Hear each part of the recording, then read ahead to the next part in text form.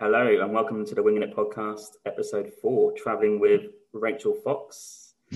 Rachel has traveled extensively in Central and South America, Europe, a bit of Asia and New Zealand. Let's get on the show and talk to us about some of those stories and some of those experiences on record. Rachel, how you doing? Welcome to the show. Hi. I would say thanks for having me as a guest, but I think I invited myself. So. You did, yeah, that's correct. Thanks for accepting my invitation to be your guest. You're not the first one, don't worry. So, where are you? What's going on? I am currently in Wellington, in New Zealand. And we've, oh my God, right. So me and my partner, Aaron, we've been here for the last, I think about three and a half years now. We've just been in Wellington. Yeah. And COVID's not really, it did affect you at the start, but then you guys are back to normal, right? Yeah, we're kind of the envy of the world at the moment. I think how to get a visa in New Zealand is kind of one of the most Googled terms of 2020. Really? Yeah, so we have been, extraordinarily lucky here. Combination, I think, of being at the absolute end of the world, being an island nation, and having kind of, good governance, good government. But yeah, we had a short, sharp lockdown of maybe about 3 months this time last year. Pretty hardcore, yeah, it was really hardcore. Like the only time you were allowed to leave your house was to go for a walk or to go to the supermarket. You couldn't buy anything online. You couldn't get a takeaway coffee. You couldn't, you were just at home. Yeah. The only people that could go to work were like hospitals, pharmacists, and supermarkets. There was nothing else to do. And that maybe lasted, that kind of bit of it lasted maybe 4 or 5 weeks. And then we had a kind of a little, we were allowed to get a takeaway. We were allowed to, buy something online for maybe 3 weeks. And since kind of end of May last year, beginning of June, we've been back to pretty much normal. I think when you said you were based in Wellington, I think there would be a collective sigh amongst the people listening, like, oh, really? Yeah, because everyone else is still, including here in Vancouver, which is like, I guess, the equivalent of tier 2. I think we can still go out like for a meal in a bubble and a coffee. Oh, okay, yeah. And we can get in a car and drive up north or wherever you want to go, but not really let go. Like you still have to follow certain rules. But you guys are having gigs now and people in restaurants and that sort of stuff, right? Yeah, so we've had a summer of festivals. Obviously, it's just kind of ticking into autumn now. It's late summer, early autumn. But over the summer, we've had festivals, we've had gigs, we've had, all sorts of things. We have had a couple of sort of mini lockdowns, mainly focused in Auckland. Yeah. But here in Wellington, we've been really lucky. The main and I suppose the real big caveat to all of this is that we're not allowed to leave the country and no one's allowed to come in. So true. Yeah, that's the trade-off for normal life. But do you know what? It must be worth it, right? Because everyone else is still struggling. So you've absolutely smashed over there. Yeah, absolutely. Like for the whole country, I know New Zealand's got a reasonably small population, but the whole country, there's been, I think, 25 COVID deaths. And, we're all here, restaurants are open, businesses are doing well, obviously tourism's not doing great, but, the trade-off compared to when you look at places like, in Europe or the States, it's probably worth it. It does count as normal. Nah, let's carry on. Don't worry about it. So people might ask, how do we know each other? So Emma and I were in New Zealand on a work visa at the back end of around 2017, back of the year right there. And you guys were there after your trip in Central South America. And we met, and I'm going to put this on record. I don't care who fucking hears this. No! I was at a job that's in the top 3 worst of all time. MOE can do one. So me and you in the same job, and it was a call centre job, and it was like lab rats at the bottom of the building, right? No windows, couldn't go out anywhere. Basement rats, really. So we met there, and you didn't really stay. You probably stayed what, a few weeks? I can't remember now.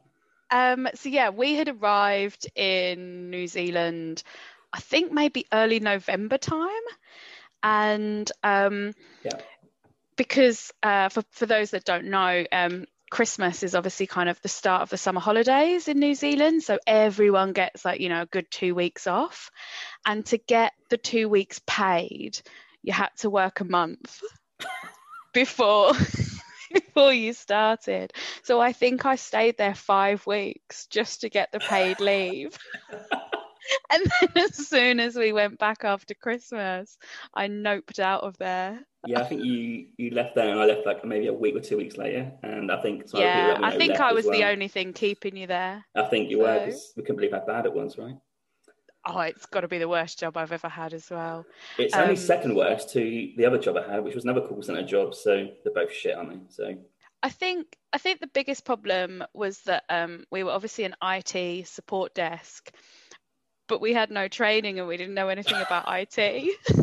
we had to like, yeah, we had So to like when people advise teachers phoned how us to use an up, app. Yeah, yeah, never when used it. teachers, like real professionals with busy jobs doing, good things, would phone us up and ask for IT help, and our answer was, I don't know. I could do a password reset. Would that help you? No, I don't need that. Oh, okay, right. Do you know how to use the application? No, never used it. Oh, okay. And where'd you go from there? I don't know where you go. Oh, it's awful. It made me actually quite anxious. And the reason I left is because I had enough. Like, no job lined up. I went to Australia to go and watch some T20 cricket. Mm-hmm.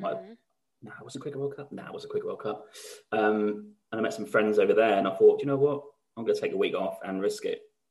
And people at that job are like, oh, so what, are you leaving New Zealand? I'm like, well, I'm sort of like weighing it up.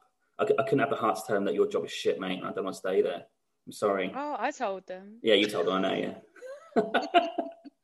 And one of our friends, Trina, who might be listening, I don't know, she's here in Vancouver. I think she caused a bit of trouble towards the end of her stint there by not doing any work, not getting on the calls. But anyway, let's not talk about that. Let's not bring it down. So let's go back to the start of that trip. You and Aaron left UK, and you went to Central and South America. So talk to me about how it came about, when you left, and a rough plan or route that you had in your head. Yeah, so we left the UK in February of 2017, and it had been something that had been in the pipeline for a little while, and kind of evolving.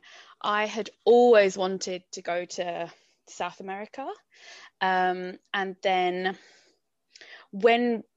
originally when I had said to Aaron, I really want to go traveling. Do you want to come? And he was like, nah. Classic Aaron. And I was like, okay, well, I'm going to go anyway. And within 24 hours, he was like, don't leave me. I'll come too. So that was, I'm not sure when that was, maybe 2015, we kind of had that conversation. And at the time we were living in Brighton, which is obviously a very high cost of living area. Yeah. And it took us a good probably 18 months to save up enough money to go. We moved out of our flat and moved in with Aaron's dad for a little bit, then Aaron's sister, then we lived with some friends, just kind of moving around trying to get the cheapest rent that we could. And we were really lucky at the time that we had jobs that allowed for overtime. Mm-hmm. So we would do kind of, 10 plus hours a week of overtime, on top of, like a 40-hour week, just to kind of save up enough money to go. I think we even took second jobs for a little while as well. It wasn't, kind of easy. But we saved up £10,000 each. And we bought, nice. Yeah. Because during that process as well, we decided that we were going to go traveling. And Aaron had asked his work for a sabbatical, and they had said you can take 4 weeks. Which isn't really a sabbatical, is it? No, and I've got 6 months in my mind. That's what I assume was sabbatical. Yeah, that's what we kind of thought was sabbatical was. And he, fair enough, had said, I don't want to leave the UK. You leave my job, for 3 months or 6 months or whatever, and come back unemployed. And I've we've only been gone a few weeks, really. Yeah. And I was like, yeah, I think that's fair. So and then Brexit happened, and that was kind of the real big push that we were like, right, well, we're just going to buy a one-way ticket. Yeah, fair. And we'll see what happens. So considering we had kind of saved up for so long, and this plan had been in train for so long, we were actually had no real plan. We're not very good at planning. So we bought a one-way ticket from Gatwick to Cancun. Yeah, start off in that really non-touristy, off-the-road place, right? Cancun. Well, do you know how much our flights were? It was £200 each. Cheap as, yeah. Cheap as to just go to Cancun, and we literally left the airport and got on a bus somewhere else. But it was just easy, cheap flight. And then we had booked one other flight from Brazil to New Zealand. Is that direct, that flight? Out of interest? No. Okay. I think you can fly direct from Chile, maybe, right? Yes. So we were in Rio. We booked from Rio. I think it was Rio to Sao Paulo to Santiago in Chile, and then Chile to Auckland. Yeah. And then Auckland to Wellington. That 1 hour flight. Yeah. Done that a few times. Yeah. So you flew into Mexico. So that's all we had planned was that we gave ourselves 8.5 months to get from Mexico to Brazil. And the only other kind of rule that we had given ourselves was that we wouldn't fly. Yeah, I think that's our rule next time we go. We've done so many flights last trip.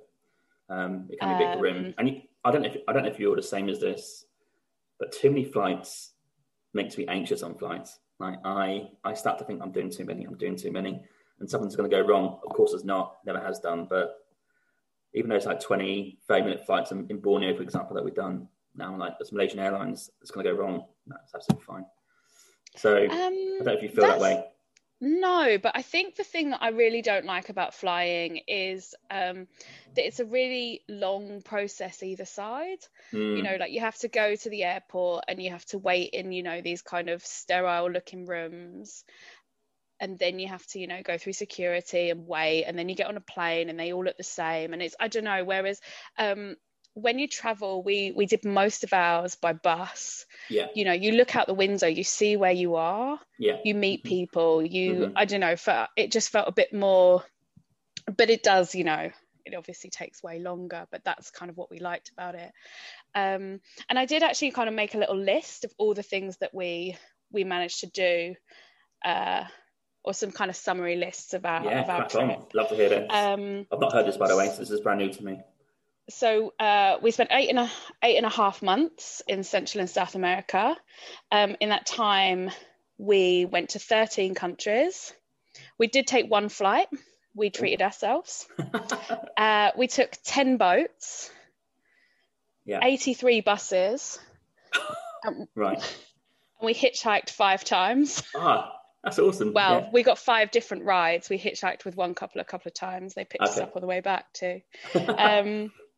We went 18 meters below sea level while we were diving.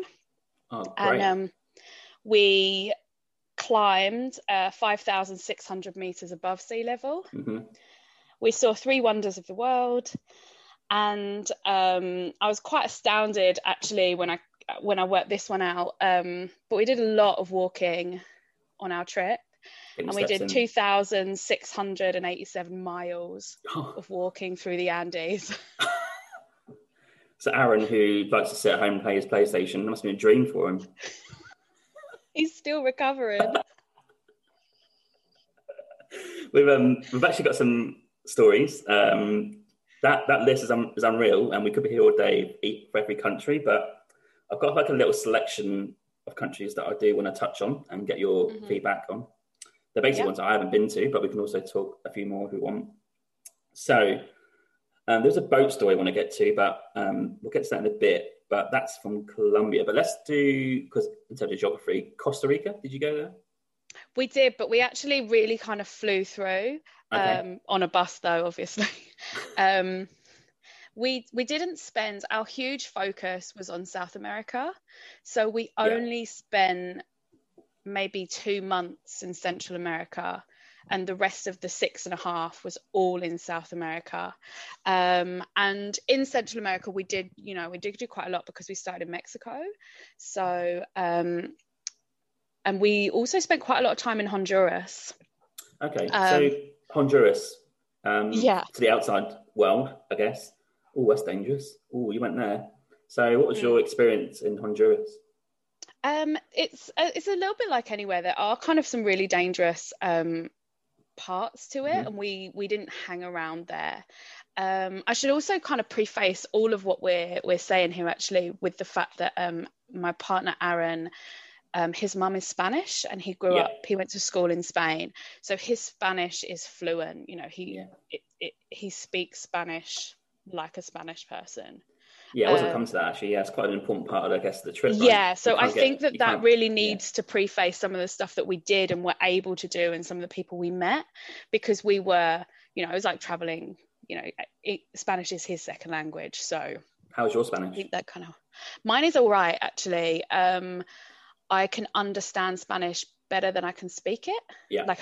I can go on a Spanish speaking tour and understand what's going on. Okay. Yeah. But so it's fine for kind of information gathering, but I'm not as confident speaking it, and I think that partly that's because Aaron's so good. Yeah, that's an absolute result. People just chat to him. Yeah, you just sit there and just let him book the staff, get the meals in, get the drinks in. Yeah, I'd do the planning, he'd execute it. So that's kind of how we worked. But yeah, we went into Honduras from Guatemala. Yeah, I'm trying to imagine the map in my mind now.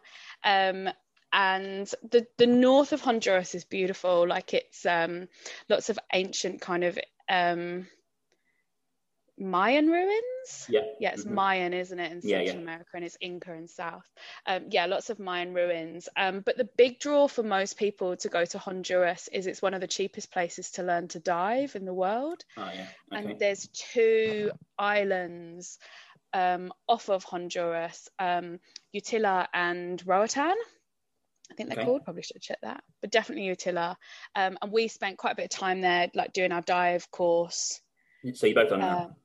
Yeah, so we both learnt to dive while we were there, and those islands are both just surrounded by coral reefs, and they're also home to like tiger sharks. And nice. So that was kind of our main experience of Honduras. We did have an absolute awful time getting out though. What's the next country after that you're going to? Is it Guam? No, that'd be Nicaragua. Nicaragua, right? Yeah, I feel like I should get a map. There's a little story here with a taxi ride or a car. Yeah, so what had happened was we had, decided that we weren't willing to travel on public transport all the way through the south of Honduras, which is where like places like San Pedro Sula are, and they are just kind of dangerous. And at the time we were there, I think it was perhaps not quite as fraught and as that region wasn't quite as bad as it is now. But even so, we were like, no, we're gonna actually pay for like a private shuttle. Yeah. And so we booked this private shuttle, and it was supposed to take 12 hours for us to get from the islands right down to kind of the top of Nicaragua. And we get picked up, and the trip kind of starts a little bit weird, to be honest. Like we're picked up and we're taken to a hostel, and we're given some pancakes, and we're like, what is going on? Like it's just a bit weird. And like this hostel, there's no windows, and we're just eating pancakes with some other people, and we're like, well, this is bizarre. And then like an air-conditioned minivan kind of pulls up and takes all our luggage, and we're like, right, yeah, this is what we paid for. Yeah. This is what we've paid for, quite a lot of money for as well. And we're in this minivan for like maybe an hour and a half, and then it pulls into a car park. And the driver points at me, Aaron, and this one other Australian dude, and he was like, you get out here? And we're like, huh? And all there is in this car park is us and this like absolutely clapped out Toyota. And he's like, your ride is going to pick you up from here. And we're like, okay. So we get out and we're all just standing there. And the guy's like, no, and points at the Toyota. And he's like, that's your ride. And we're like, oh my God. So, you know, it's this banged up old Toyota, and there's me and Aaron in the back and the Australian guy in the front. And when I say Toyota, like, I mean a car, just a car. Yeah. And we'd been driving, like, we pull out the car park and the driver goes and puts some petrol in it. And we're driving about 40 minutes and the car breaks down. And it turns out like it's overheating. And obviously it's Honduras, like it's like 35 degrees. Yeah. The whole time, you know. And the guy's like, yeah, the car's broken down. So he phones, or he told us that he phones the shuttle company, and they're like, oh, we're going to send another driver. So we're sitting on the side of the road waiting for the car to cool down and for this other driver to come. And about 40 minutes later, he's like, oh, well, they're not coming. The car's cooled down. Let's go. And this continues for the next 12 hours. Oh, we can't drive more than 35 miles an hour because the car will get too hot. And he has to keep like pulling over and pouring big like buckets of water over like the inside of it to cool it all down. How much did this cost for you? How much did it cost? I can't remember how much it cost. Honestly, I'm traumatized. But we get to like, we are so behind schedule, and we're supposed to be in Nicaragua like kind of 12 hours after we set off, and 12 hours later we're not even like halfway down Honduras. And we kind of stop in San Pedro Sula for like some chips because we hadn't stopped anywhere, we hadn't eaten, we were just like, you know, this is just hell.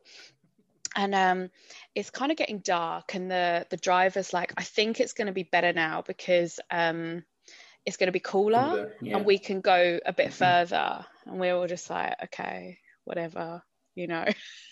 So we start driving. Like, this is classic Asia and South America, because you said about you got on the bus or the minivan at the start. I found in Asia and South America buses that it's never you just getting on the bus and going. There's always hanging around for 2 hours waiting for people to come on, or it's just not leaving. And you're just sitting there like, oh, are we leaving? Or they're like, yeah, we've got to wait. Yeah, you can't get on the bus. You've got to stay out. So, oh, right, okay. And there's always delays. It's never on time, right? It's classic. Well, I'd say Central America is definitely like that. Yeah. But so we're driving, it's dark, and we're actually making some progress. And it's about midnight at this point, considering we left at 8 a.m. And we get stopped by the police, like a random Honduran kind of, roadblock. And the guy, our driver, didn't have the right documentation. So he bribes the police. As you do. Okay. Yeah, right. He bribes the police. They let us go, but they've obviously just rang their mates because we get stopped again 20 minutes down the road. Of course, yeah. So they just take the money and then they whatever. Yeah. So they were like, you don't have the right documentation. And this is where, Aaron's Spanish is both a blessing and a curse, because he's listening to the whole conversation and like translating it for us. And the police say to the taxi driver, you can't take these tourists over the border. Like, you don't have the right documentation to be driving them, and you definitely can't take them to Nicaragua. You need to take them to a hotel and pay for them to stay in the hotel and find a new driver for them in the morning. That's the conversation that was had. What happened was the taxi driver took us to a petrol station and made us sleep there.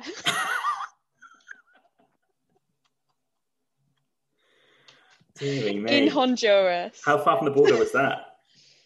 Too far still. Yeah. Okay. Yeah, like a good few hours driving. Deary me. So we spend the night sleeping. I say sleeping in the loosest possible term. It was probably the worst night I've ever had on a petrol station forecourt while the taxi driver stands outside just smoking and bitching with his friends. Right. And he does not sleep. He sleeps for a couple of hours. Oh, God. Yeah. And he kept saying to us, we're going to go to the bank at 8 a.m. tomorrow, the bank at 8. And we're like, I don't know if anything in Central America opens at 8 a.m. No way. All right. It was 11 a.m. breakfast. So then we wake him up at 8 a.m. and he's like, oh, yeah, the bank doesn't open till 10. Like, why did you tell us 8 then, you know? So then we're just all sitting there waiting. And he drives us to the bank at 10 to go and get his documentation. He nearly crashes the car as we're off to the bank. We go to the bank and they can't give him the documents.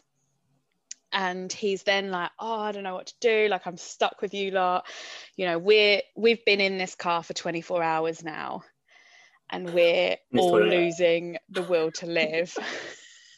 And he's like, I'm going to drive you to the border. Yeah. And then we'll just work out what to do from there. Yeah. And we're like, okay, that's a plan. We can deal with that for now. And we're driving and Aaron's got like the route up on maps.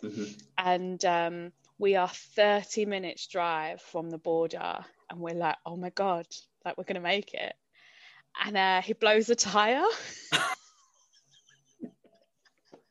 And the driver was like almost crying, like he's almost in tears, like his car literally is just falling apart around us. I'll tell you what, it's a nightmare for you, but it's equally a nightmare for him, isn't it? Yeah, and we were all so kind of sleep deprived and just we couldn't stop laughing. And there was like the three of us just lying on the floor crying with laughter while he's there like shouting in Spanish, what's so funny? Like, look at my car, look at my tire. Like, sorry, we just can't talk to you right now. This is just too much. Yeah. So he then phones his friend, which is really bizarre that he has a friend who lives down the road, who cycles to us with a jack. Oh, with a jack. Yeah. And they replaced that bad tyre for another bald tyre. Right. But he does get us to the border. Okay. And I think this is probably for me the absolute most annoying part of the story, because the land borders in Central America are actually quite big. Like you walk out of, you know, Nicaragua, like out of Honduras, and then you have this whole stretch of land that you have to walk across, and then you walk into Nicaragua. You know, it's not just like it's the same as it's South a big America. old. Yeah, it's a big old kind of checkpoint almost. And there was some people on like you know, the little like bike tuk-tuks. Yep. That were there.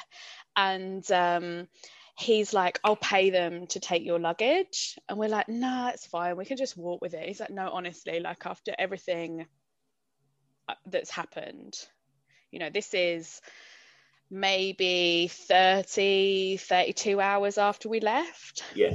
And he's like, after everything that's happened, you know, like I'll pay for them to take your bags on these bikes. So we all get on and we cycle across to the passport stampy bit in Nicaragua, and they then scam us, the bike people, because they're like, nah, he didn't pay. Oh. We're like, we watched him pay. We watched him, you know. And then we had to pay them twice to get our luggage back. Yeah. We get over into Nicaragua finally, and we had to take a chicken bus. So chicken buses in Central America are those huge yellow old American school buses. Ah, right, I got you. Yeah. And they're called chicken buses because they will literally take anyone and anything, and they will like absolutely cram them to the roof. So obviously these buses are made for school children, so they're not like, the seats aren't big, and you'll have like an entire adult family on those two seats. You'll have chickens and grain in the back, you'll have, you know, dogs at the front. They'll just throw anything in. So we get this then chicken bus all the way to Leon. And eventually get there. So what was the total hours in total when you left the islands to Leon? Roughly? Maybe coming up to 40. We were a whole day late for our hostel booking. Okay, yeah. Yeah, so... That sounds to me like a trip that is worth doing. That land border, just for a laugh. I feel like maybe this podcast isn't going to help people to go traveling. We should talk about something good that we did. I think people realise that these things, I've got loads of buses in South America and Asia where it's been fine. Like, there's just nothing wrong with them, but you got to accept occasionally, like a broken down bus in Laos. I think the first time we got a bus from Hanoi to Laos, which was 38 hours or something, but that's because it broke down, right? Yeah. I even think, God, I'm racking my brains in. I don't know if people at the time I was trying with, like Mike, might remember, but can I put this on record? I don't know. I think he ran over someone. And I'm racking my brains here. We got out of the bus because he stopped. There's no tyre burst. There's nothing really obvious until we got out. And there's this bike. But there was a leg. I think we saw like this bike like on the road. And there's like a body. I can't really remember, but from what I recall is that the police came, dealt with it, and then the bus just carried on. So there's sort of the rumours flying around then. But buses, you got to accept, is good for cheap travel, but there's going to be stuff that happens on them. And I found South America buses pretty decent compared to Asia, but we'll come to South America in a bit. Central America, you spent your least amount of time there. I want to get to South America because it's where the places get really interesting. But Panama, did you go to Panama? Yes, we did. You don't meet hardly any people from Panama when you travel. I met one person and she was a air stewardess for Emirates, I think. But she could speak like 6 languages. It's like pretty impressive. Wow. But Panama to Colombia by boat. Is that correct? And there's another interesting story with that as well. But Panama, what's Panama like? So Panama is it's really interesting actually. So at the top of Panama, you've got Boca del Toro, which is like this series of beautiful islands that are like, tropical islands. And that's where most people, I think, spend a lot of time when they go to Panama. And it feels like, it's part of the Caribbean. So it's got that kind of Caribbean feel to it. But like Panama City, it kind of felt, like London or probably somewhere like newer than London, but like it was this huge kind of big urban built up city, lots of glass skyscrapers. It's all tax free, isn't it? No one pays tax there, so it's fine. I didn't know that. Yeah, Panama's tax free, but that makes sense. Makes sense, I guess, with all the buildings, right? Yeah, so it's just this really kind of quite contrast in place. But we only went to Panama for one real big reason, to be honest. Like, we spent a bit of time traveling. We haven't spent a huge amount of time there. But one of my big aims when we were planning this trip, I say planning again, we didn't do much planning. So to get between Central and South America from kind of Panama to Colombia, you can't travel by land. There's a huge, it's a huge kind of area of land there called the Darien Gap, and I think it's jungle. Yeah, it is. Yeah, but it's just kind of, it's not really governed by any law. Like Panama stops, and then there's the Darien Gap, and then Colombia starts. Yeah, it's like lawless bit of land. Yeah. Yeah, and so it's used by like the cartel, and like it's just not somewhere. I think that even without all of that, like the risk that comes with it, I think you wouldn't be able to get through. Like it would be like weeks of walking through jungle, wouldn't it? Yeah.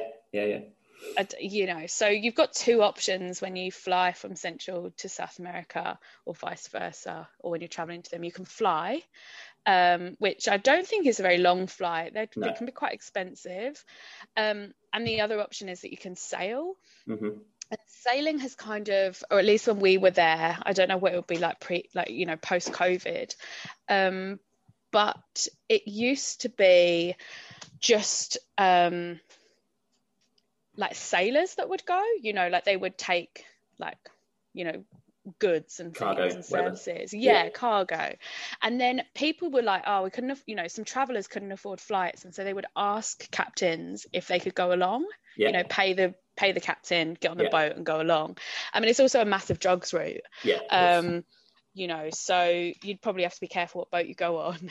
But now people do it, these boats run it as a tourism thing. And so you can't decide when you're going to go. You just have to go to Panama City and try and get a place on a boat. But you can kind of pick the sort of boat you want. like, you can get some boats that have got, like, say 20 people on them, and they're like the party boats, or Oh God. we went on a really small boat. There was only 4 of us, plus the captain and one kind of his first mate. Is that what you call second in boat command? people? I don't know. Co-pilot. No boat expert here, I'll tell you that. So there's only 6 of us, so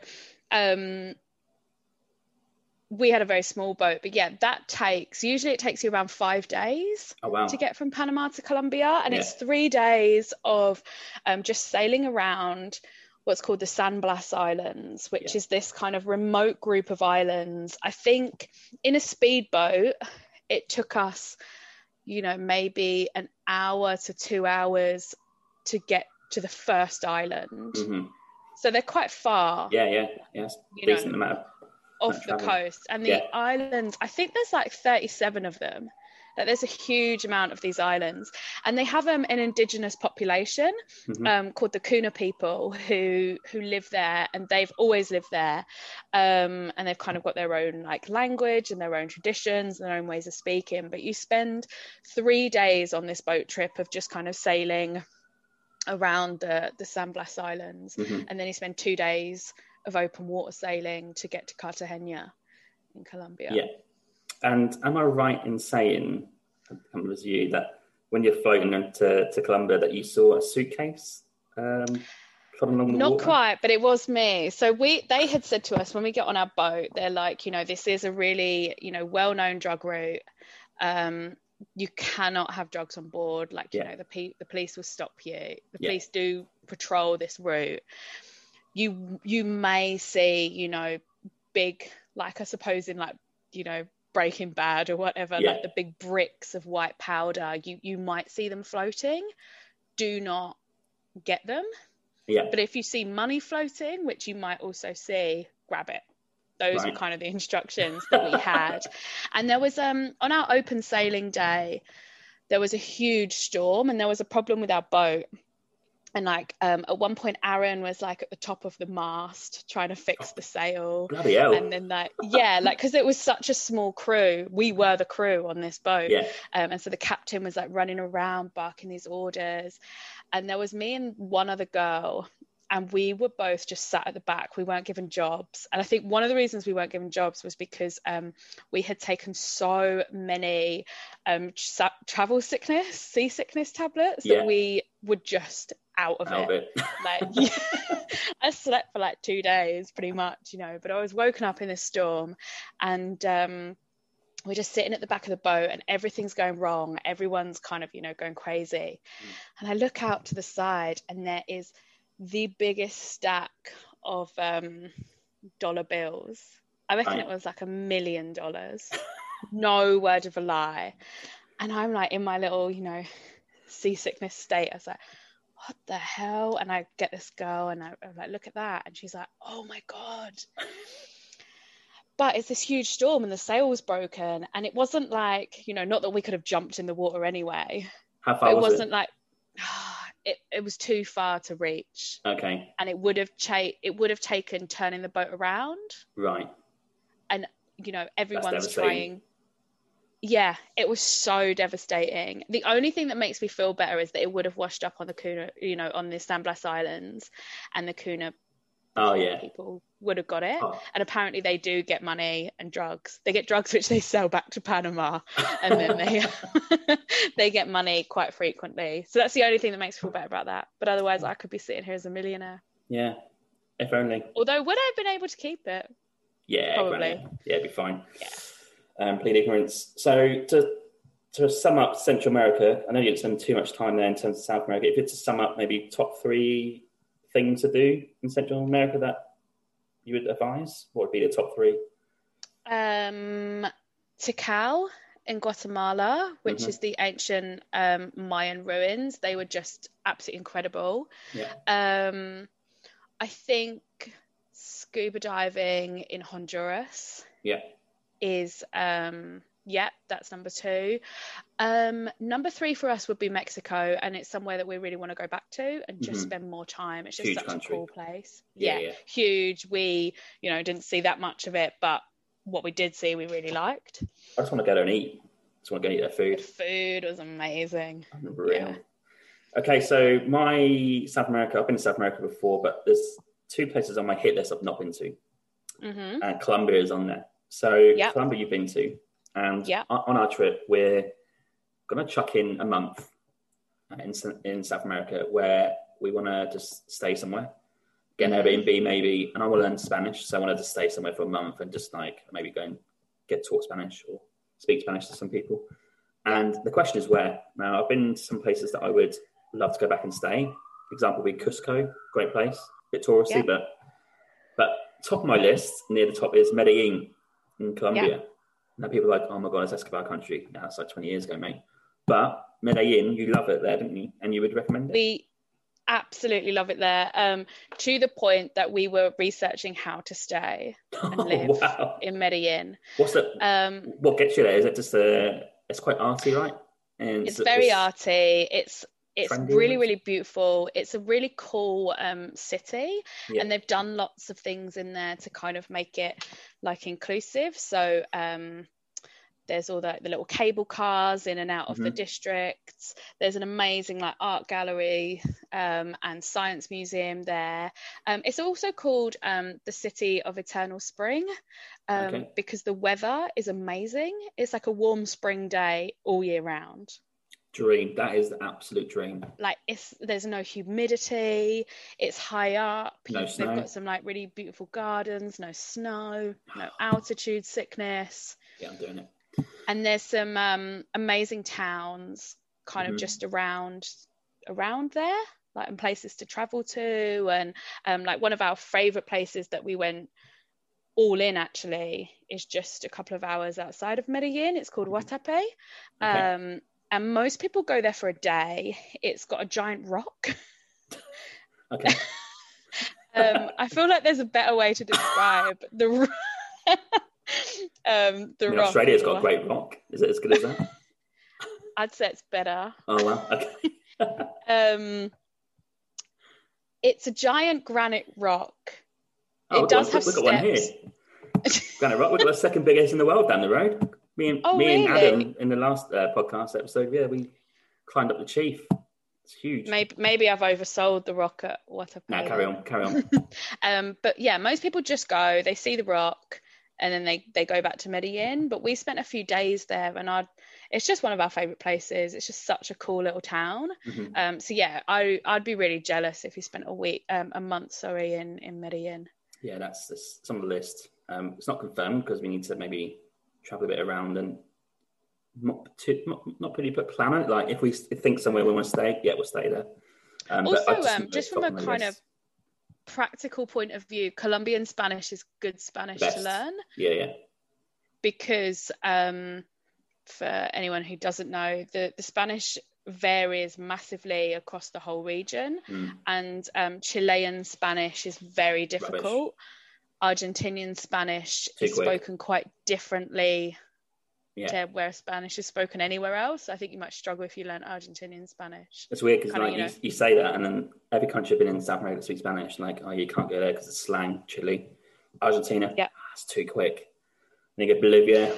They speak slowly, but not maybe as a whole speak the best Spanish in terms of like learning the correct words. Like, right, okay. So where is it? It's Colombia. So okay, Colombia is. Yeah, Colombian Spanish is good. It's easy to understand.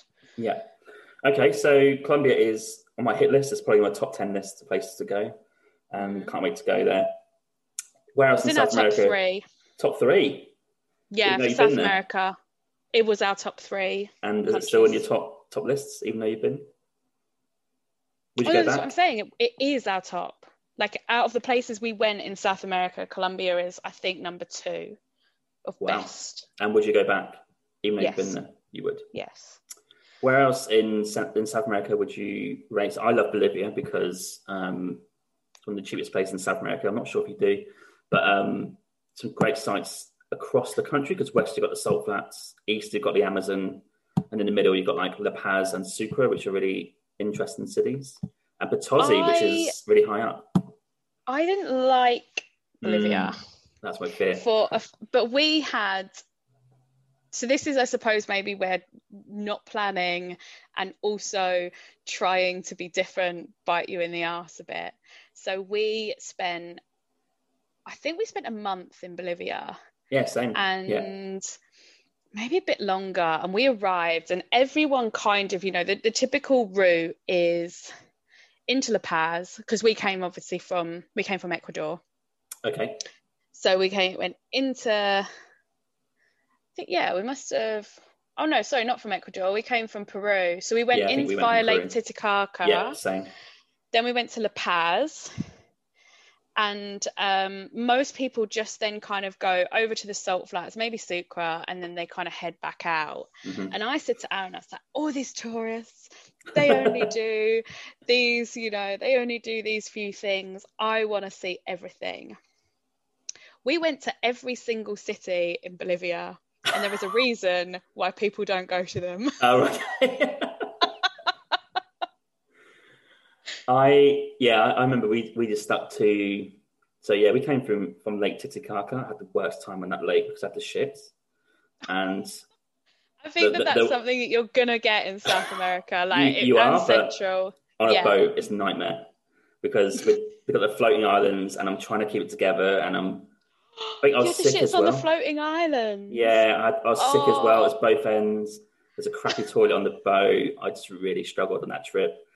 I think I had some dodgy chicken the night before, but I mentioned the thing you mentioned earlier about like the random borders in South America. So I seem to recall that once you get through Peru, there's like the Bolivia border was like just way in the distance, like in the middle of a mountain somewhere, like down the bottom of it. It's like one hut and one guy there, and it's a big queue. Oh, it's just the border, like no idea. But yeah, so we got through from there, and then we went to Sucre and La Paz. And Potosi. I don't think we went anywhere else. But there's three reasons, really. Potosi has a silver mine, which we done a tour of. You can actually buy some dynamite at the market and some cocoa leaves.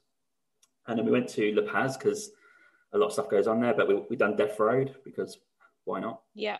And Sucre is just a nice place to be, I think. I can't remember doing much in terms of an activity, but I found the place quite nice to walk around and hang out for a while. But did you go to nice. Cochabamba? Yep.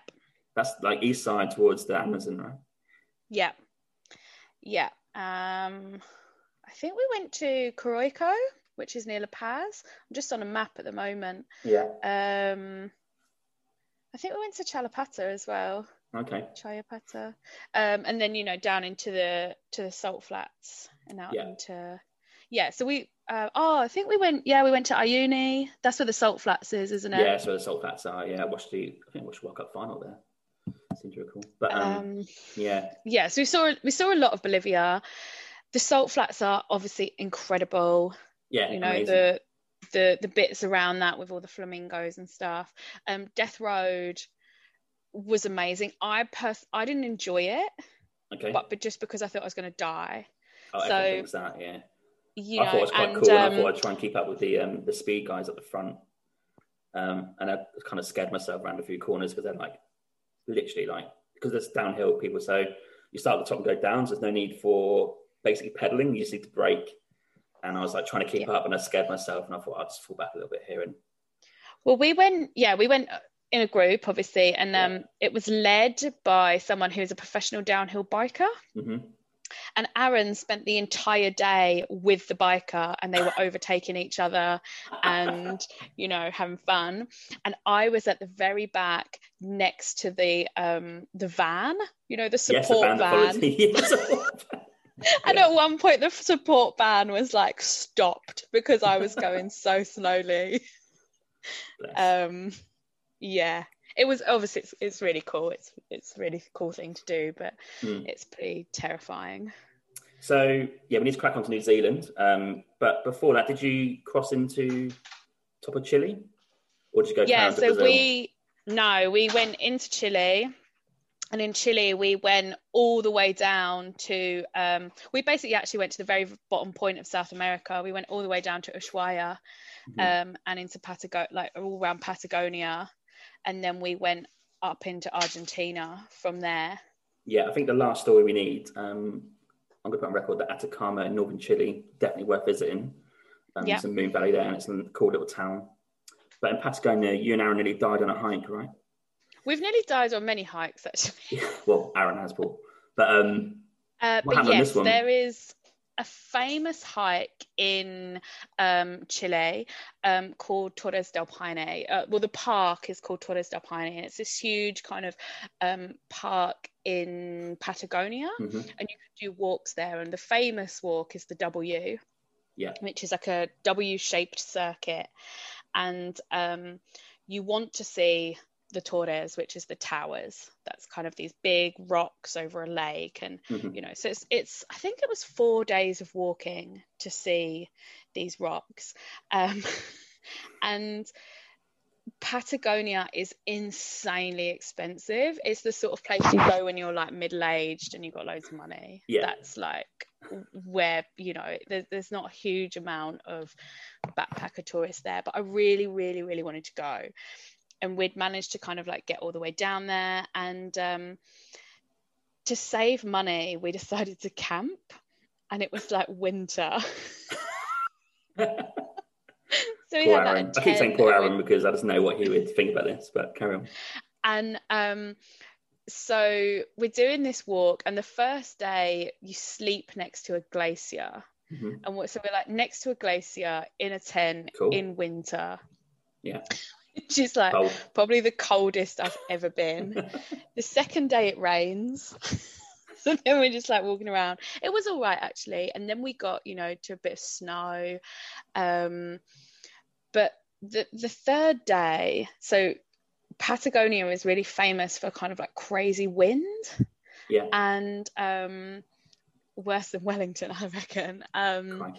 And the third day is these kind of walks along like a cliff top that's next to a big lake, and it's really beautiful, but it's a lot of exposed up and down over this kind of cliff face.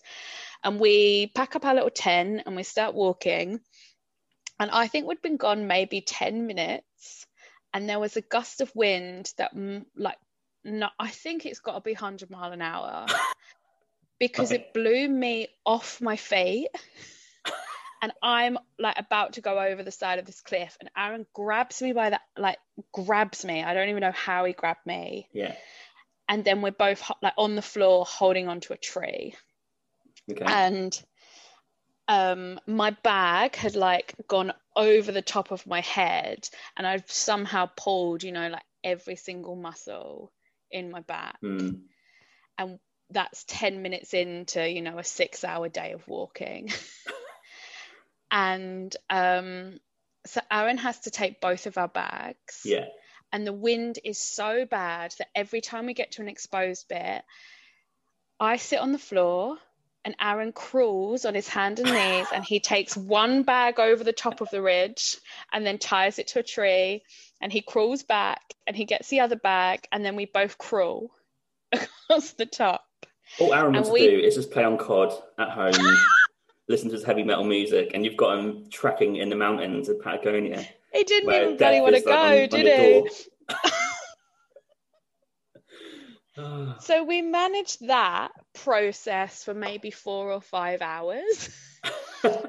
And we get off of these ledges, and we meet a couple who are coming the other way, and we were like, you've got to be really careful because it's really dangerous. And they're like, yeah, it's really dangerous the way you're coming. What you need to do is every time the wind starts, you just need to sit down. Like, oh my god, okay. So then we're walking, and in fairness, I don't think it was quite as bad, and my back was starting to feel better. I was able to take my own bag again. But we get to the top of this hill, and we could see, like in the distance at the bottom of the hill, the refugio, which is and the campsite, which is where we're supposed to stay. Oh, yeah. And it suddenly pours down with rain, like torrential rain, sideways rain. And the whole walk is switchbacks looking at the campsite that we don't seem to be getting any closer to. Kind of reminds me of Japan. We on Mount Fuji. I mean, with rain, right? Rain's got different levels, and I don't know if it's the same level as you, but on our hike, it absolutely lashed down all the way up, pretty much to the top, and then on the way back down. And it gets to the point where you give up, you accept you're soaked, you're never going to get dry, and you just soak. The hope is gone. Yeah. And switchbacks, they were a nightmare on the way down. We could see where we're getting back down to, and it's never got closer. So I guess it's the same as that. The same. And we had said, we were like, we can't camp, but we just can't do it. Like, we're never ever going to get dry. And Aaron's like, I am going to try and bargain, because the refugios, like, to stay in the places, it's like $100 each a night for a dorm. Like, because there's nothing else there, you've got no choice. And he's like, I'm going to bargain, like, I can do it. He's a very good haggler. And he's like, okay. And we walk in, and the lady's there, she's like, finally get there. And we walk in, and before Aaron's even managed to open his mouth, I burst into tears. And I'm like, please don't make me sleep outside. And she's like, $200. Oh, business. Ruthless. And Aaron's like, you ruined it. You played all our cards. Like, I suppose Aaron wasn't crying at this point. But okay, so Patagonia is worth doing then, based on your recommendation. Have you realised that all your stories have been, like, not bad, I wouldn't say bad, but like... Yeah, that's what I meant. Like, interesting maybe I'm not things happening. Convincing people to go travelling. Okay, let's get somewhere that we do both recommend, New Zealand. So you fly to New Zealand. And like we said before, I mean Wellington. So before we arrived in Wellington, we rented a camper van out in Auckland.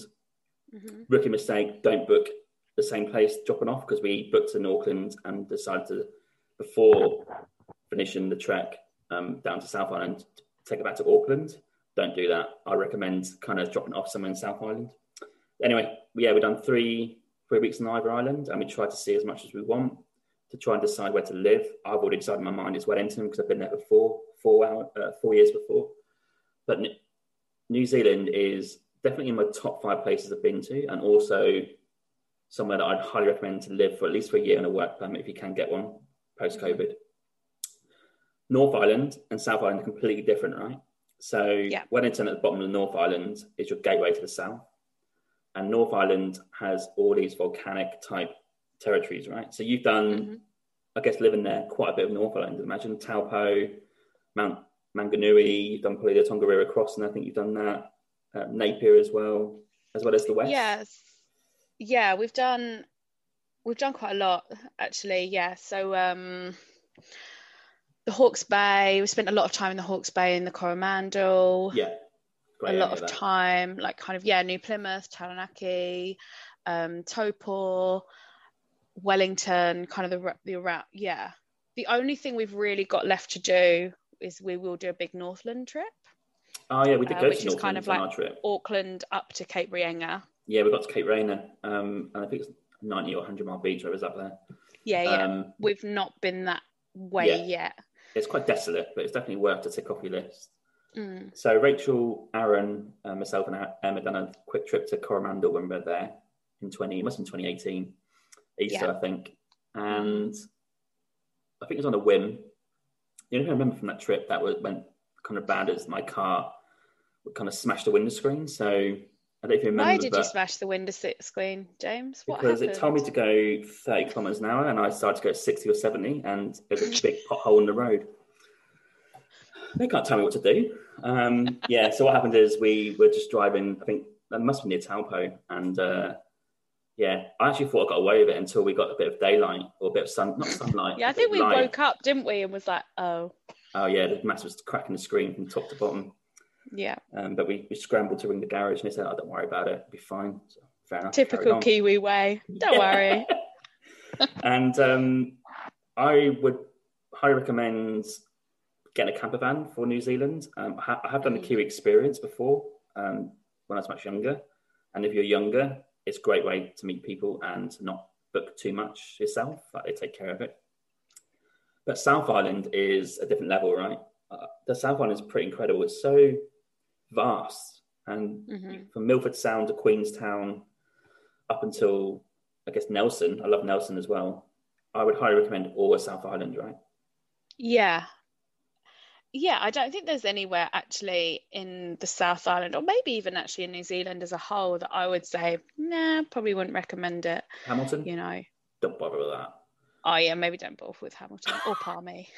Oh, Palmerston North, yeah, don't go there. Queenstown But is unbelievable setting, right? I know it's a bit cliche because everyone's like, oh, Queenstown, but when you climb up the cable car up to the sort of like the tubing or the lubing, whatever it's called, luging at the top, and you look over and you see the plane that's coming to land in Queenstown and goes through the valley with the water. It's a pretty incredible view. yeah, it's a bit of a party town, a bit of a traveller town, but the setting's unbelievable. not at the moment. No.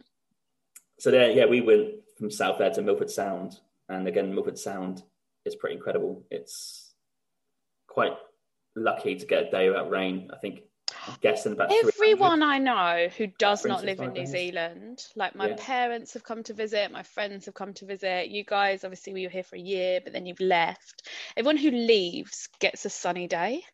Everyone who lives here and has committed, we all get rain. I'm like, that's not fair. We had no rain. We pay our taxes. Day was good.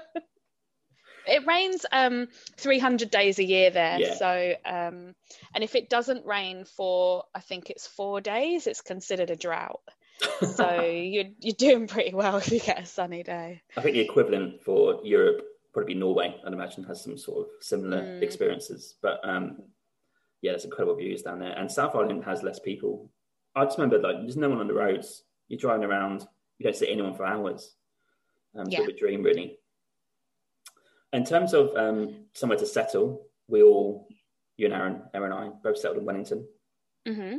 Cool city. Earthquakes, wind, great cafes, great coffee, great brunch, MOE. But then you've got some good hikes around as well. What do you think? Yeah. How do you sum up Wellington? Yeah, I think you've kind of summed it all up. Like, the wind cannot be underestimated. It's pretty, the earthquakes. We got woken up by an earthquake the other day, which was not fun. But it's the best thing, I think, about Wellington, particularly if you're, new to New Zealand, is that it's a really compact city. You don't need to buy a car necessarily. You can get around the city centre really easily. It's on the waterfront, which is just really beautiful. And you've Wales got are there, some whales. Yeah, we get whales, we get dolphins. Yeah. You're really close to the South Island, but also you're not too far from, like the Hawke's Bay and Palmerston North, Wanganui. Yeah. But it's just a great location, and you're kind of you've got the backdrop of the Tararua mountain ranges behind you. Nice. Yeah. You've got, we call it over the hill here, which implies that it's a small hill, but if you drive over the top of a mountain in the Tararuas, you've got the Wairarapa region, which is a wine region, and it's got its own like kind of really hot microclimate about an hour out of Wellington. We came in that way from when we decided Wellington, and we're going to live here. We drove that way, and it's windy and it's uphill, and I don't get travel sickness that bad, but Emma definitely does, and she was feeling ill on that trip, and I was feeling ill. Just that windy road up. It's horrible. It's horrible. And so, as most people know, if you want to drive out of Wellington North, just go via Palmerston North. It's a bit more flatter, quicker, and not as hilly. Yeah. You just need to drive past Palmerston North and not stop there and keep going, right? Well, it's a good place for petrol, maybe. Oh, petrol's pretty cheap, yeah. Yeah.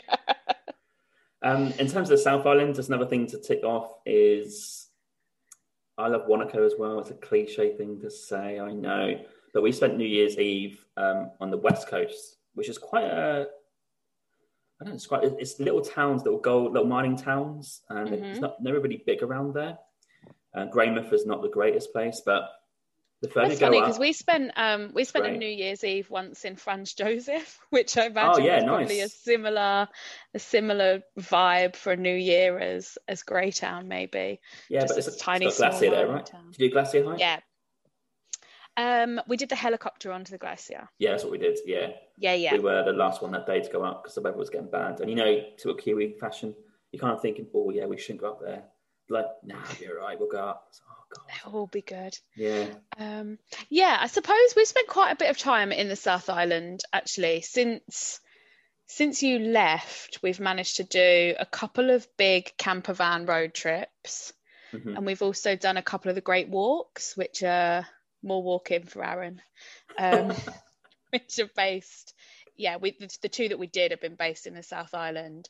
So I don't think there's a huge amount we haven't seen yet in the South Island. I'd like to go to Stewart Island, which is kind of this little island that's kind of off the bottom of the South Island. Yeah, we didn't do that one.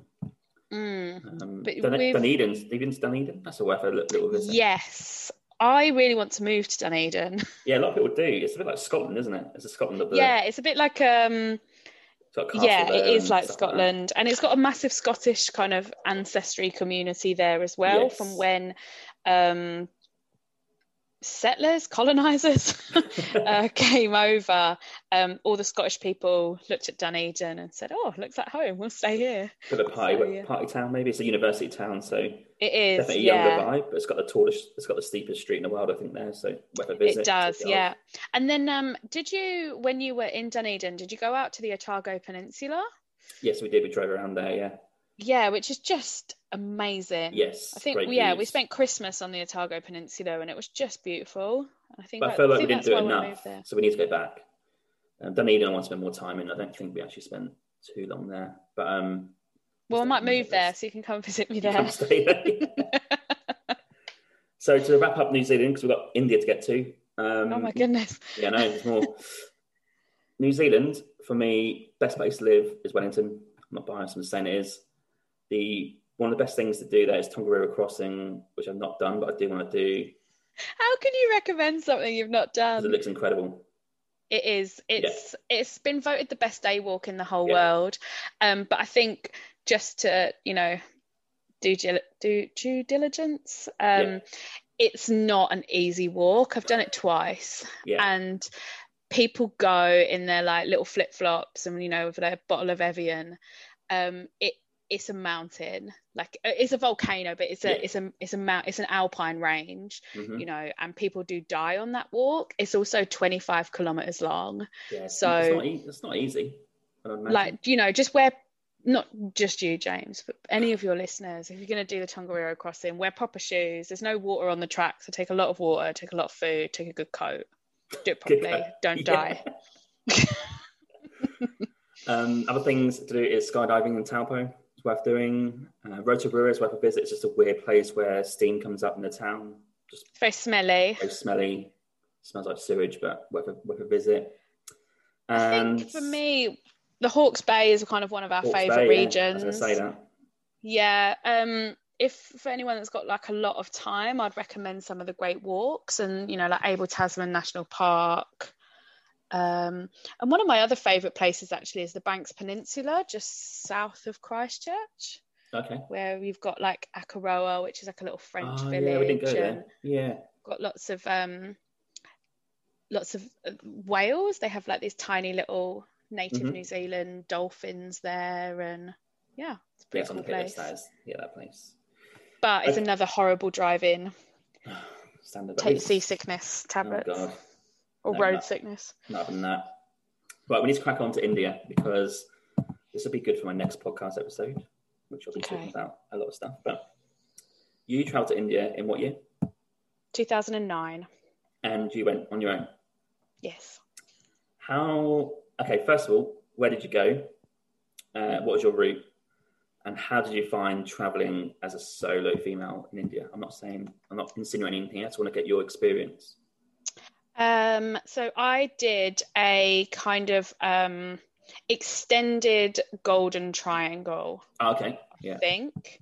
So I flew into New Delhi. Yeah. And then I got a train out to Jaisalmer. Yeah. Volunteered there for 2 weeks. Cool little place. And then we kind of did a big circle.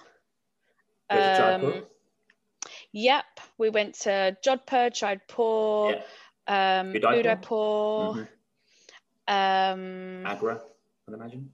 Yeah, Agra, and then up to Varanasi, and then back to New Delhi. I think there's a few other places kind of in there. Obviously, this was like 12 years ago. Yeah. So, yeah. So, from my experience, I've done all those places to give people an idea of what they're like. Jaisalmer is in the desert, so I volunteered at a camel place. We've done camel safaris. I went on a camel safari. Who did you go with? What tour was it with? Oh my God, this is 12 years ago. Okay, well, I volunteered at a tour company called Trotters Independent Tours. The funny story here is the guy who owns it, he's called Dell. Yep, good so far. He's never seen the show. I'm like, I'm trying to reel off some sayings here, like, Boise, all that sort of stuff. It. No, never seen it. I was like, okay, fair enough. So that's camels and near the border. We've also got Udaipur, which is a bit like Venice, the Venice of India, I guess. It's got like a... Yeah, I think Udaipur was one of my favourite. Oh, we also went to Pushkar. Did you go to Pushkar? Pushkar, that's where they do the camel competitions there. I think we did go Pushkar. I can't remember much about it. And you get, like, there's a fort or something, and you go and you have like a ceremony, and they put like red dot on a rice grain on your head. Is that the place where they do good Israeli food? Am I making that up? Maybe. It's a random place I went to. There's a bit of an Israeli community there, and it's like great food. But so Udaipur is like a bit like Venice, and then Jaipur is a cool, relaxing place. Agra is pretty grim, but you got the Taj Mahal. Yeah. Delhi is an unbelievably crazy place in terms of how busy it is. You can't even describe it. When I went to Bangkok, Delhi. Oh, Delhi, yeah. Bangkok is like a bit of a slap in the face in terms of a culture shock. Like, whoa, Delhi's a completely different level. Yeah, like I must have been 21. Yeah. Yeah, if I went in 2000, I think I was 21. And it was the first trip I had made by myself ever. Mm-hmm. And other than, I think I went to New York for like 3 days, but prior to that, it was the first time I'd left Europe. Straight in. And I really wanted to go to India. And the reason why I wanted to go to India actually is because my mum went when she was 21 on her own, which is just bonkers for me to think about now. And at the time, 2009, lots of people were going to Thailand. And I kept saying to people, I was like, I really want to go to India. I really want to go to India. And no one wanted to come with me. And everyone was like, no, we're going to go to Thailand. We're going to Thailand. But which is fine, but I really had it in my head that I wanted to go. And I'd been working really hard, and I'd saved up, like enough money. And so I just went into STA, and I was like, I want to go to India. Oh yeah. Did they book all the tour for you? They helped me book it. Yeah. So it was, it wasn't like it was kind of like somewhere between just leaving on my own and having a full tour. Does that make sense? Like they kind of helped me book things, and then there was some people that I met, and we spent a lot of time together there.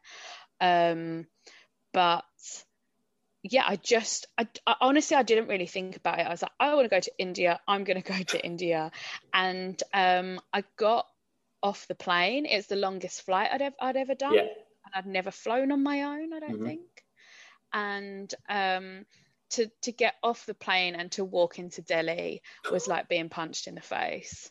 Like I remember being so overwhelmed. Yeah, and so like it's like an assault on every single one of your senses. Yeah. Like the heat is unbearable, and the smell, there's so many smells, and it's so loud, and there's things and people and stuff everywhere. It's crazy. And people might read about... I actually just couldn't wait to leave. Yeah. And people read about this like, oh, I'm sure it's not that bad, but it really is. And it's not bad in terms of like, it's like causing you pain or anything like that. It's just crazy busy, and it's hot and it's dusty. It's just too much to process, yeah, isn't you can't it? process your brain it, just can't process it. And I remember getting on the train, and I don't know if you got the tube in Delhi, but they have the women's only carriage.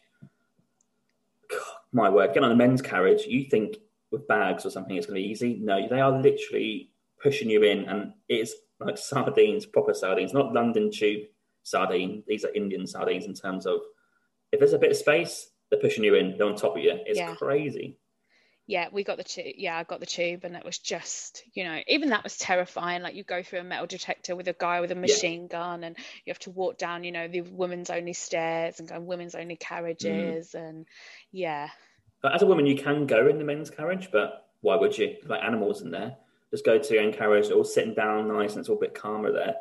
Yeah. But yeah, Delhi's crazy, and I remember the smog. I don't know if you remember, but on our hostel, we could see there's a rooftop bar, and we could see like the smog on top of the whole city, and it's just this layer of just smoke, I guess. Yeah, I didn't spend long there, to be honest. I'd love to go back now, as a more confident traveller, and also, with that kind of knowing what will be there. It won't be so kind of green and naive, and yes. I'd love to go back and see if I enjoy it more now. I love the rest place, of India. And it's cheap. Such a great place to go on a budget. Yeah, I absolutely love the rest of where I went. Yeah. Mainly all around Rajasthan. Yeah, Rajasthan, yeah. Except I think Jaipur, I really didn't enjoy Jaipur. Had a bit of a bad experience in Jaipur. Okay. What about Varanasi? I would love to go back to Varanasi. It's incredible. Yeah. So, did you go? Yeah, I had a bit of trouble there with doing too much bung in a milkshake. But I think we all had that problem. Yeah, we had that problem. Yeah. You have to get your head around in Varanasi that people go there to die and or be burnt on the Ganges. So when you're walking along the Ganges, just expect to see some piles of wood and a body in there, because then they don't burn it and it goes into the Ganges. So, do you know why? You know why Varanasi is sacred, right? I don't even know. I probably got told. So, I probably too much out of it. The reason where Varanasi sits on the Ganges is the Ganges turns like it turns upwards to face a different direction, and then goes back down, and that's where Varanasi is. And Hindus believe that Varanasi, so that the Ganges turned to touch the feet of Shiva, and that's why it's sacred. Great fact. And that's why they dip in there for a wash, is it? Yeah, and to drink the water, which is just mind-blowing when you see what it looks like. And that's why it's so sacred there, because that's where the river touched Shiva.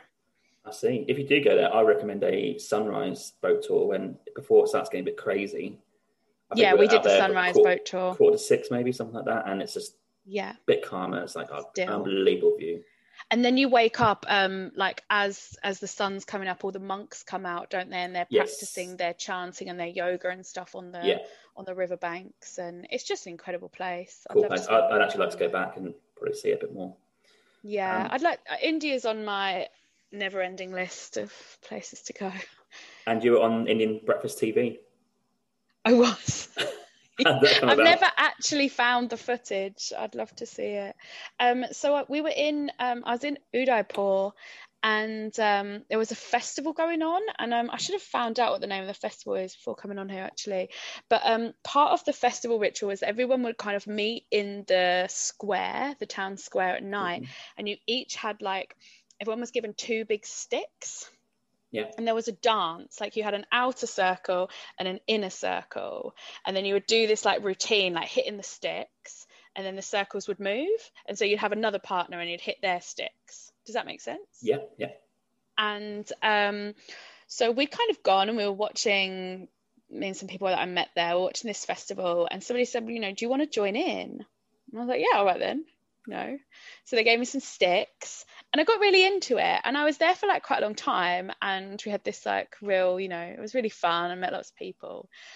And then the next day, obviously Udaipur is really small, isn't it? Yeah. And we were walking around, and people, I suppose it was really strange, but people kept looking at me and pointing, and then they'd touch their friends and be like, look, and they're staring at me, and everyone kept talking about me and looking and pointing and whispering, and I was like, what is this? What is going on? And I was getting really anxious, actually. That feeling when you've been to a party or something and you've blacked out or something, and everyone's talking about you. I was like, oh my god, what happened? I was just dancing with the sticks. And then I got talking to this guy, and he was like, you're the girl who's on telly this morning. I was like, I'm sorry, what? He was like, from last night you were dancing and then they covered it on the telly, and you've been on like the breakfast news. And I was famous in Did you manage to Udaipur. find it? Did you manage to see it at the time? No. Oh, but it'd be But interesting to see what everyone you're then doing. kept telling me, yeah, and they were like, you know, I was famous for 2 days. And then they forgot about you, I guess. And then I left, and yeah, they probably, you know, filmed some other white girl doing something stupid. Yeah. How did you find traveling on your own in India, like as a female? Other than one incident that we had, where I was in Jodhpur, and we were on like a little tuk-tuk, and people were spitting at us. Oh, wow. That's the worst incident I'd had, but other than that, it was okay. You know, I never really went on my own. I stayed with people that I met, including a guy actually. So perhaps it would have been different if I was totally on my own. Yeah, I also paid for things like we got first class sleeper carriages. I done that, right. On the trains, rather than, you know, the third class or whatever. So we had a private little room with, so just little things like that. I think in some ways I think it was all fine actually. I had no problems. I wonder if, you know, partly just being 21 and really excited to be somewhere new, I just didn't notice things. Yeah, I mean, notice things. I've got a pretty grim story. I'll share it. Someone that we met. So this Finnish girl came to India on her own, and we met her in, I think it's Jaipur actually, maybe Jaipur. On her own, fair play. And she said, she had a bad incident on a bus. It's a public bus. She said, I just going to the hotel and I had to go for the stop. And it wasn't like a tourist bus. It was a general bus in the city. I don't even know where this happened, but it's pretty grim. She got off the bus, and then people started looking at her, and she's like, "Oh, what are they looking at?" And she looked down on her like pants, I guess, like the yoga pants. I think they're blue or purple or something. And she found, this is going to be grim, apologise, she found some semen on her trousers. And she's like, what the hell is that? And she felt like really like humiliated and all that sort of stuff. And she had to walk and like get to the hotel, and it's just a bit grim. And I think someone said on the bus that you can probably suspect certain people, maybe, like it's just a judgment comes in. And then someone actually said to her, there's actually a businessman in a suit who done it.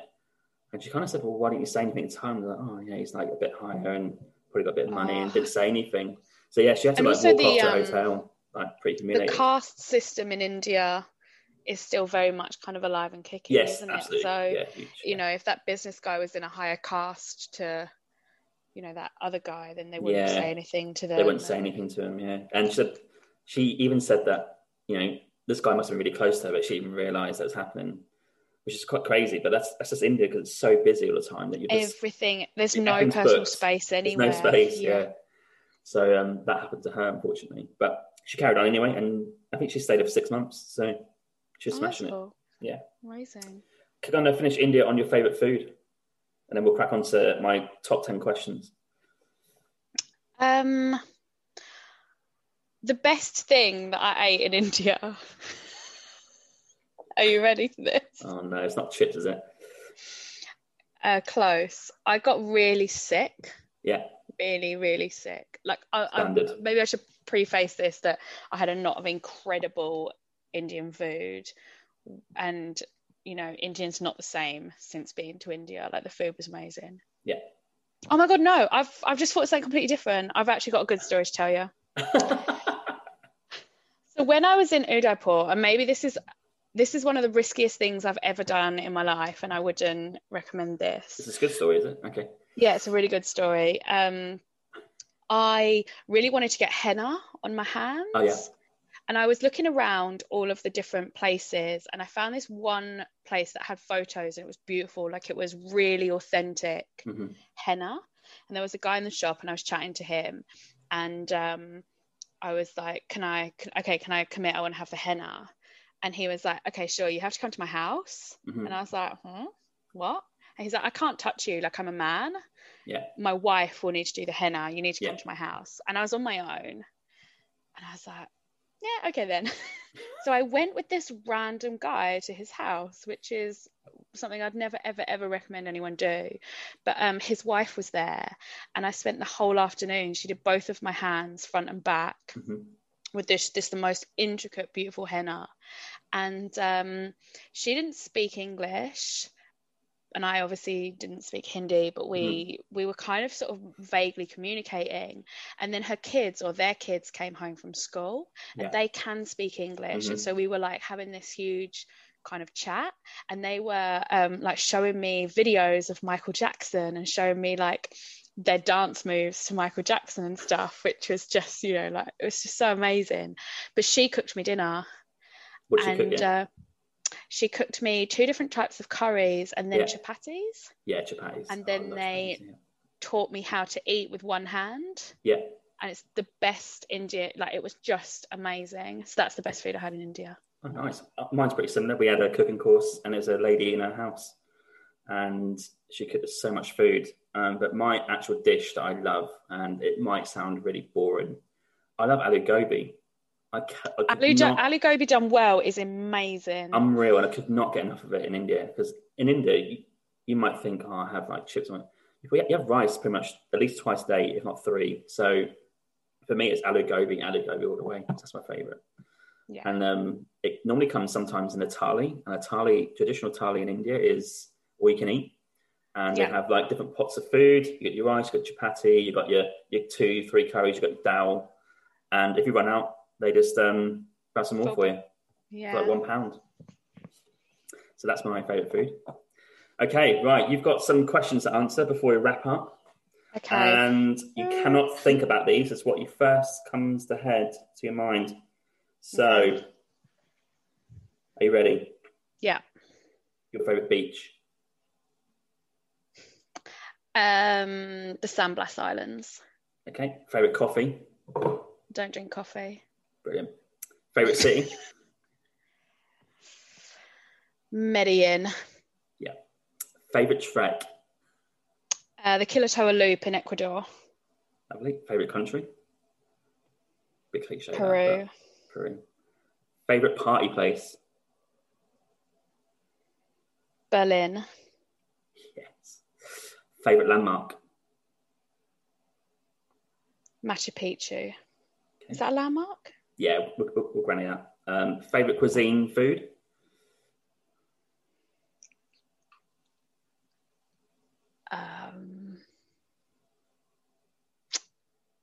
Indian. That's what I've got. Favourite activity that you've done? For Scuba example, diving. mine's skydiving. What's yours, sorry? Scuba diving. Scuba diving, yeah. Favourite country to live in?